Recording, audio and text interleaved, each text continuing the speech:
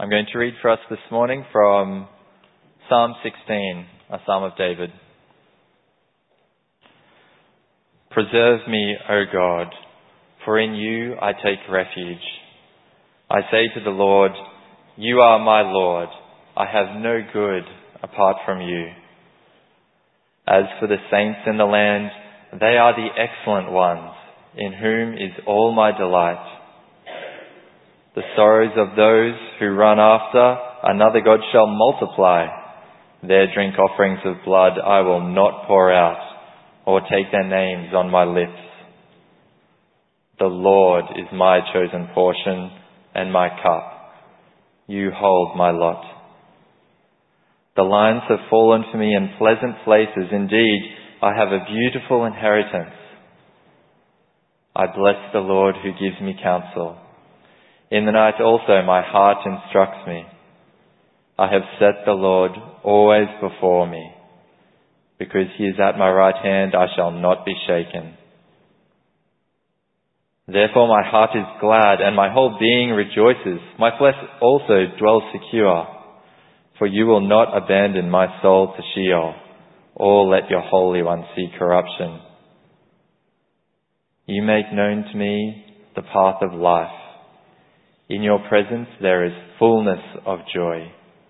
At your right hand are pleasures forevermore.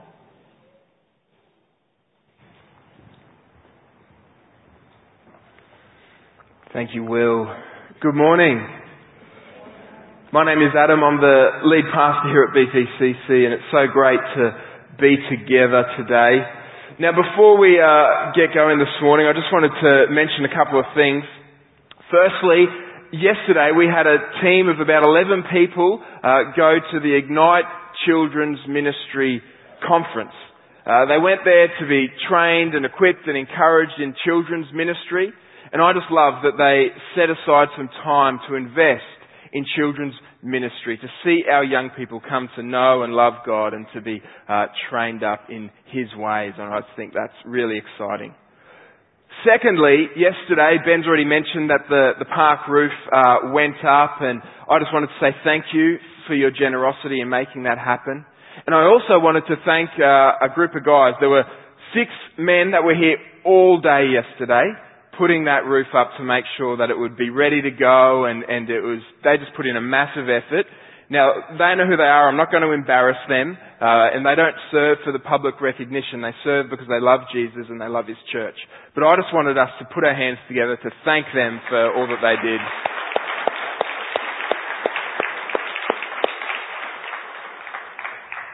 Such a blessing to be part of a church community that loves Jesus and that loves to serve.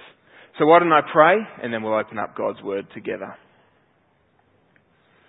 Heavenly Father, thank you. Thank you for your church. Thank you that you have made us part of your people, that we can belong to you and that we can encourage and serve one another. Lord, thank you for your word. And we pray now that as we open it up together, that you might lead us into all truth and that you might deepen our love for you and our love for one another.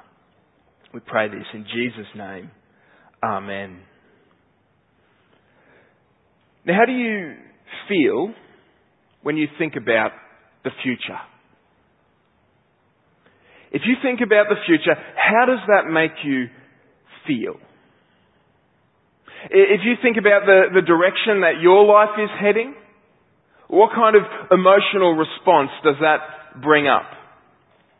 Maybe you've just started high school and there's a lot of things that are new to you, and so you're a little bit uncertain about the future. Maybe you've just started uni. A lot of our young adults just started uni for the first time last week. Maybe there's all these kind of new doorways and opportunities for you that you're excited about, but also maybe a little bit anxious. Maybe you find yourself neck deep in nappies and bills and busyness, and when you think about the future, you just hope that there's a day coming when you feel well rested again. Maybe you're in the middle of your career and it hasn't taken you to exactly where you thought it would, and you're feeling a little bit disappointed when you think about the future. Maybe you've come to the end of your career and you're enjoying a little bit more free time, but you're also perhaps feeling a little bit lost. I mean, we all find ourselves at different points on the journey of life, but I think it's safe to say we all have questions and concerns about the future.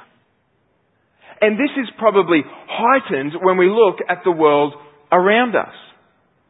I've only been alive for 31 years, but it seems to me that we are more angry and more divided than we've ever been. And we look at other things in our world like corruption and greed and abuse and war and poverty and disaster and on I could go. When we think about the future, it's very easy for us to feel a little bit anxious, a little bit concerned, and even maybe hopeless. Now, I don't mean to deepen your anxiety even more, but the truth is, and this is one of the main messages of the Bible, is that apart from God, there is nothing in this world that will last. Apart from God, everything in this world is passing away. This is true of the created world itself. I mean, popular scientific theory tells us that our universe is simply the result of a cataclysmic explosion, and it's heading for a similar end in a fiery implosion. Which means that if that's true, then nothing we do really matters. One writer says, if nature is all that exists, if there is no God and no supernatural world outside of nature, then human civilization will, in the end, have been just an accidental flicker. And there won't be anyone around to even remember it.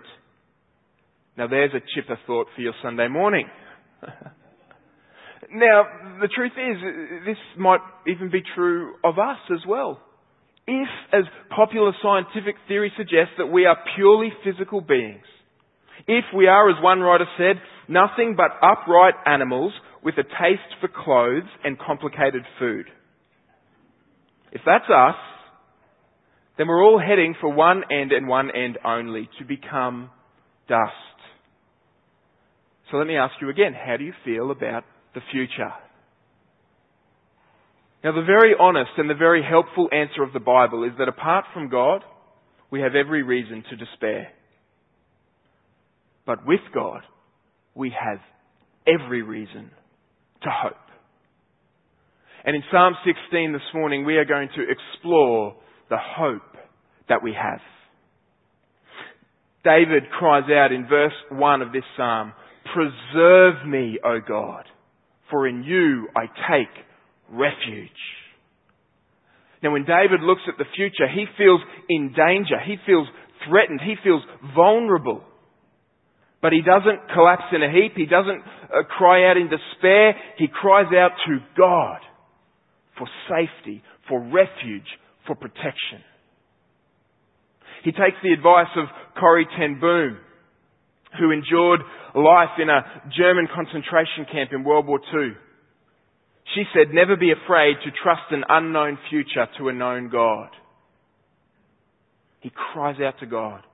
And when we feel and think about the future, it might make us feel a little bit anxious, a little bit hopeless. And so we need to learn to do what David did. We need to learn to cry out to God for safety, for refuge, for protection. We've been in a sermon series for the last few weeks now that we've called Awaken Alive. We've been seeking to deepen, to reawaken, to revive our relationship with God.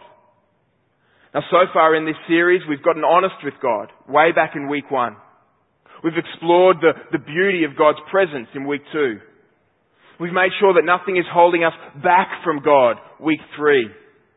Last week, we learned how to trust God on the long journey home. And this week, we're exploring how we can have hope for the future. This is the point of Psalm 16. It helps us to face the future with hope in God. In fact, in this psalm, David tells us how he faces the future. And this is incredibly helpful because David was someone just like you and me. David faced some incredible problems and challenges. Many of them he brought on himself. Think about the example of Bathsheba and Uriah, his inability to deal with his son Absalom. But other problems that David faced were also brought on him by others. He was pursued by Saul and by Absalom. In other words, David was just like us. He had sins and faults and failures. He faced problems, challenges and trials. And yet what we see in the life of David is this ability to keep moving forward, to keep trusting God, to have hope for the future. And so we can learn from David's example and David's instruction here in Psalm 16. We can learn how we too can face the future with hope. And David actually gives us his secret. David gives us the key to facing the future with hope in this psalm. We see it there in verse 8, where David says, I have set the Lord always before me. Because he is at my right hand, I shall not be shaken. Now, there are plenty of things in life that can shake us, but here David says there is one thing that will make sure we are not ultimately shaken. And it is the presence of God. David says, if God is before me, God is at my right hand, God is with me, and if God is with me, then who or what can possibly be against me? This is what gives David confidence to face the future. It's his relationship with God. It's knowing that the God who holds the future also holds him. But notice in this verse that David is not passive. He doesn't sit back and say, well, God is with me, and so I'll just take it easy. No, in verse 8, David says, I have set the Lord always before me. Now, the word set implies that you make a determined decision and you make conscious action. In other words, when you set your alarm, if you decide that you want to get up at 4 a.m. in the morning, then before you go to bed that night, you have to set your alarm. You've made a determined decision and you have to take conscious action. And this is what David has done in his relationship with God. He's saying, I'm deciding to live in the presence of God. So I'm going to set myself to live with him and to live for him. Martin Lloyd-Jones, the great British preacher, says, in other words, I say to myself, God is there. He is not a mere term or philosophical concept. He is a person. And I want to go into his presence. I want to know him. I'm going to approach him as I may decide to visit a friend. I'm going to visit God and commune with him. This is what it means to set ourselves before God. And it's so important that we do this because for so many of us, life is so busy. And if we do not set the direction of our lives, then the busyness of life will set the direction for us. It will pull us and take us along in all different kinds of directions. And so we need to pay attention to the present direction of our lives. In fact, this has been the entire point of this sermon series that we've been doing. We've set aside 6 weeks at the start of this year to ask ourselves, are we awake? Are we alive? Are we spiritually conscious? Or have we fallen asleep? Have we drifted away? Have we even found what we're looking for? Now, if you'd say that you've fallen asleep or drifted away, then you must resolve to set God before you. To seek him in the midst of your busy life. To compel yourself, to discipline yourself. Not because you have to earn God's love and favour, but because you already have God's love and favour through the death of Jesus Christ upon the cross and his resurrection. And now, through the presence of the Holy Spirit in your life, you are able to increasingly enjoy life with God and to walk with him. This is why the Bible says things to us like, set your minds on things that are above, not on things that are on earth. Colossians 3. This is why the Apostle Paul says, not that I am already perfect, but I press on to make it my own because Christ Jesus has made me His own. In other words, we actively, consciously set God before us, seek Him, draw near to Him, because He has drawn near to us in Jesus. And this is the key to facing the future with hope. It's a real relationship with the real God. But here's the question that you might have. Well, what does that even really mean? What does that look like? How do I do that? Well, in this psalm, which is an incredibly practical psalm, David actually gives us 4 ways that we can set the Lord before us so that we can face the future with hope. David gives us the 4 things that we need to walk through this life and to face the future with hope and to not fear. The first thing we see that we need to face the future with hope is closeness to God's presence. Now, we've already seen that this is the key, but David really drives his point home in verse 4. He says that if we are going to become unshakable people, then we need to look at the direction of our lives, where we are heading. Look at what he says in verse 4. The sorrows of those who run after another god shall multiply. Now, in ancient times, people believed that there were many different gods. There was a god of war, a god of beauty, a god of fertility, of wealth, of athletics, of parties, and so on. And people worshipped these different gods depending on their preferences or what they wanted in life. Now, we don't really actually believe that these gods exist, but we still run after every single one of these things. We still desperately pursue wealth and beauty and sex and power. We chase after them to give us a sense of okayness and significance and satisfaction.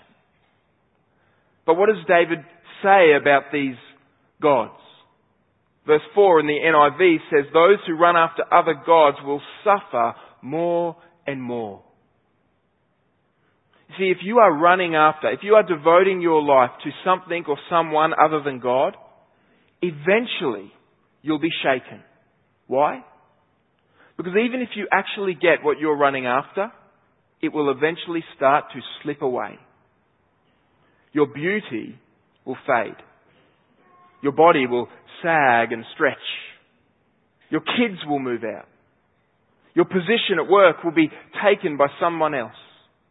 Your wealth will be left behind. Your influence will shrink. Now, I don't mean to depress you. I really don't. But the reality is that everything in life other than God, it can and it will be taken away from you eventually. And this is so important for us to recognize and to acknowledge. Because if you are going to have an unshakable hope for the future, then you need to put your hope in something or someone who is unshakable. And the only unshakable thing in this universe is God. This is why David says in verse 2, you are my Lord. I have no good apart from you. David steps back and he looks from this kind of bigger perspective. He says everything other than God can be taken away. This is why the first thing that we need if we are going to have unshakable hope for the future, it is closeness to God's presence. The second thing we see that we need is commitment to God's people in verse 3. Commitment to God's people. This is what David says in verse 3. As for the saints in the land, they are the excellent ones, in whom is all my delight. David not only delights in God, but he also delights in the people of God. And if we are going to face the future with hope, then we do not just need closeness to God's presence, we also need closeness to God's people. We need to draw near to and find delight in the church. Now you might say, Adam, find delight in the church? Really? I mean, you're a pastor, so, I get it. You kind of have to say that. But churches can be hard and they can be difficult and they can be messy. We know the Apostle Paul, he wrote much of the New Testament, planted many different churches, wrote letters to these churches. He knew more about the messiness of the church than we probably ever will. There was one church, the church in Corinth, that had all kinds of issues. They even had one guy that was sleeping with his mother-in-law. Now, Paul writes letters to these churches, and in almost every instance, this is the very first thing that he says to them. Romans, to the church in Rome. I thank my God through Jesus Christ for all of you. Ephesians, I have not stopped giving thanks for you. Philippians, I thank my God every time I remember you. Colossians, we always thank God when we pray for you. Even to the crazy Corinthians, I always thank my God for you. Paul loved the church. And this is why alarm bells should start to ring when you come across a believer who is always discontent and never thankful for the church, who is always finding fault with the church. A sure sign of our nearness to God is our desire to draw near to His people. Because you know that you need God's people. This is one of the things I love about BPCC, our church. Now, we're far, far from perfect. And if you don't know that yet, just hang around a bit longer and you'll eventually discover that to be true. I mean, there is no such thing as a perfect church. But there is a genuine desire among us to be together, to serve one another, to encourage one another. I love to hear about people who look forward to Sunday gatherings. It's a pillar in their schedule where they're encouraged by God and encouraged by others. I love to hear about people who just look forward to their growth group, who cook meals so that they can be given away to others in need, who mow lawns, who meet to pray and study the Bible, who share words of encouragement, who get down here on a Saturday and build a roof so that we can enjoy it and reach out into our community. Together, we are the people of God, and if we are going to face the future with hope, we need one another. We need other people in our life who can point us to God, our source of hope.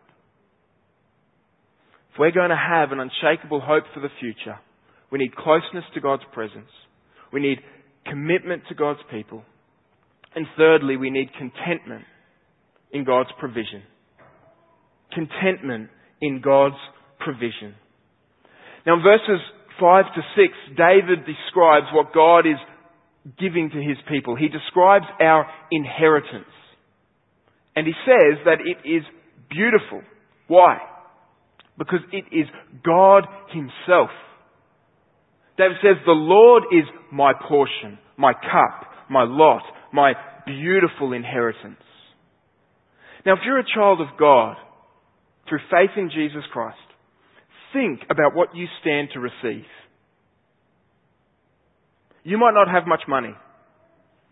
Your parents or grandparents might not have much money or many possessions. But the God who made all things and owns all things, He is yours and you are His. This is why we read in Romans 8 verses 16 to 17. The Spirit Himself testifies with our spirit that we are God's children. Now, if we are children, then we are heirs, heirs of God. To be an heir of God means that you stand to inherit God Himself. And this can give you unshakable hope in the midst of incredible difficulty. I mean, when you find yourself in the midst of incredible suffering, you might say to yourself, as many people do, well, what else is God going to take away from me? What's next? The truth is, God may take it all away. In fact, as we've already seen, one day He will. Job said, naked I came from my mother's womb, and naked I will depart. Someday we will be stripped of all our earthly possessions. But if on that day we possess God only, if we have His love, His approval, His promises, then we will have everything. And if you're walking through some difficult suffering right now. Take heart. Your life is not winding down. It has barely begun. In fact, it reminds me of an illustration that John Newton used. John Newton was an English minister in the 1700s. He wrote the hymn Amazing Grace. He says, imagine a man was on his way to New York. He's in his horse-drawn carriage and he's on his way to inherit his billion-dollar fortune. But 1 kilometre outside of New York, the wheel on his carriage breaks and his horse-drawn carriage is useless. And he has to walk the final kilometre to New York. Imagine the whole way there, he grumbles and complains. My carriage is broken. My carriage is broken. I can't believe my bad luck. God must hate me. God doesn't love me. John Newton says, wouldn't that be ridiculous?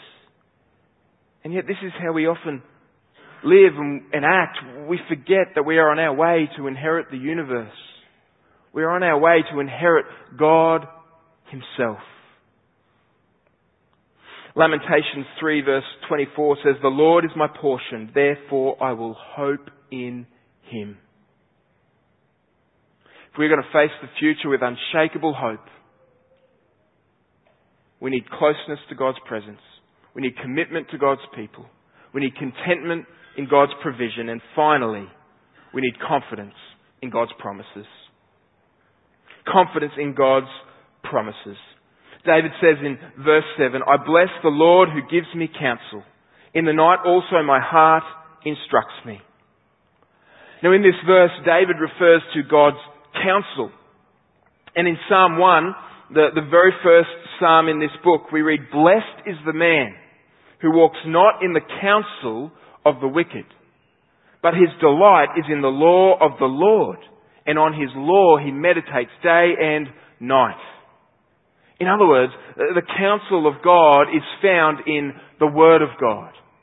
And this reveals to us the importance of the Bible. If we want to have hope for the future, if we want to enjoy the presence of God, we must open up the Bible. The primary way that God speaks to us is through His Word. The more we read it, the more we obey it, the more we absorb it, the more it will take us into the presence of God. In fact, maybe you've heard a friend say, or maybe you've thought this to yourself at some point. You've thought, God doesn't speak to me. I've never heard His voice. Friends, God has clearly spoken to us. And He's even written it down for us so we would not forget. And this is why we simply must be opening up the Bible and letting the Bible open us up. Change us, transform us. Now, if that sounds daunting to you, because, let's be honest, the Bible is a big book. If that sounds daunting to you, then let me just encourage you to start small. Maybe you can start simply by reading the book of Psalms. Sit down with your Bible, open it up to a psalm, just read one a day. Ask the Holy Spirit to illuminate what you're about to read. Read the psalm, reflect on it, think about it, and then pray about what you read. Or maybe if you want help understanding what you read, maybe invest in a study Bible or a whole Bible commentary to help you. Or maybe ask a friend if they will meet up with you once a week to just read a chapter of the Bible together, talk about it, and then pray through it. Or download the YouVersion Bible app onto your phone. That has hundreds of reading plans. You can even hit play and the Bible will be read to you. There's an audio Bible built into it. And there's so many different things we can do, but whatever you do, don't do nothing. God has spoken to us. God has given us His counsel. Let's open it up. Let's hear from Him. What a privilege. But the truth is, we don't just open the Bible to hear God's counsel. We also open it up to read about God's promises, about what God has done for us and what God will do for us in the future. And in fact, we see one of God's greatest promises here at the end of this psalm in verses 9 to 11. David says in these verses that his hope for the future, it extends even beyond the grave. He's saying, I am certain that my relationship with God, it will not be destroyed by death. It will not separate me from His presence, but I will see Him face to face. And David, remarkably, he even alludes to the possibility of resurrection in verse 10. In the NIV translate, it says, you will not abandon me to the realm of the dead, nor will you let your faithful one see decay. Now, when we die, our bodies do decay. And the truth is, even David's body decayed. It's buried out there somewhere in the Middle East. In fact, listen to what the Apostle Paul said many years later when he preached a sermon to the religious leaders in Acts 13. He said, for when David had served God's purpose in his own generation, he fell asleep. He was buried with his fathers and his body decayed. But the one whom God raised from the dead did not see decay. Now, who's this referring to? Who's the person that God protected from decay? The person that David seemed to be alluding to here in Psalm 16? Of course, the answer is Jesus Christ. This is a prophecy of the resurrection of Jesus Christ hundreds of years earlier. Because the body of Jesus did not decay. He was crucified, dead and buried. He was laid in the tomb for 3 days. But then God breathed His life back into Him. And He walked out of that tomb, victorious over sin and death. And this is what gives us the ultimate, unshakable hope for the future. The resurrection of Jesus Christ. And it's knowing that in Him we too will be resurrected. Romans 8, He who raised Christ from the dead will also give life to your mortal bodies because of His Spirit who lives in you. This is how we have ultimate, unshakable hope for the future. It's knowing that Jesus has paid for our sin and defeated death on our behalf. And if we are in Him, we will not be dust or nothingness. We will be glorious, and we will be gloriously happy in the presence of God. And it means that what we do in this life for Jesus, it matters forever. It means that the future of this world is not a fiery implosion, but what the Bible says is a new heavens and a new earth, a restored, renewed creation where we will dwell with God forever. So let me ask you again, how do you feel about the future? If your faith is not in Jesus Christ, then let me implore you to run to Him. Stop running after things which fail to satisfy and will fail to deliver. The only unshakable thing in this universe is God, and He has made Himself freely available to us in Jesus. If your faith is in Jesus Christ, then when you look to the future, you don't have to feel hopeless or anxious or vulnerable. You can have resilient joy and unshakable hope. You have nothing to fear because God is with you. And you can say to yourself, I have set the Lord always before me because He is at my right hand. I will not be shaken. Let me pray.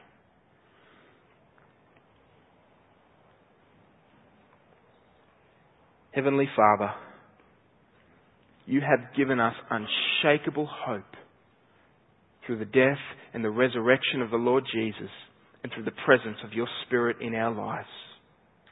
Help us as we go from this place to trust You, to step into our very real difficulties with confidence in You, with unshakable hope in who You are and what You've done for us.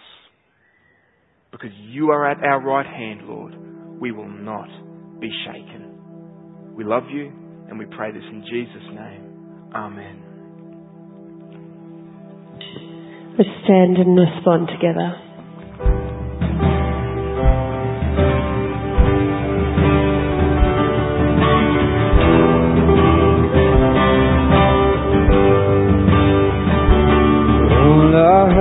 because of Jesus. On this promise, one for me, He paid the highest price.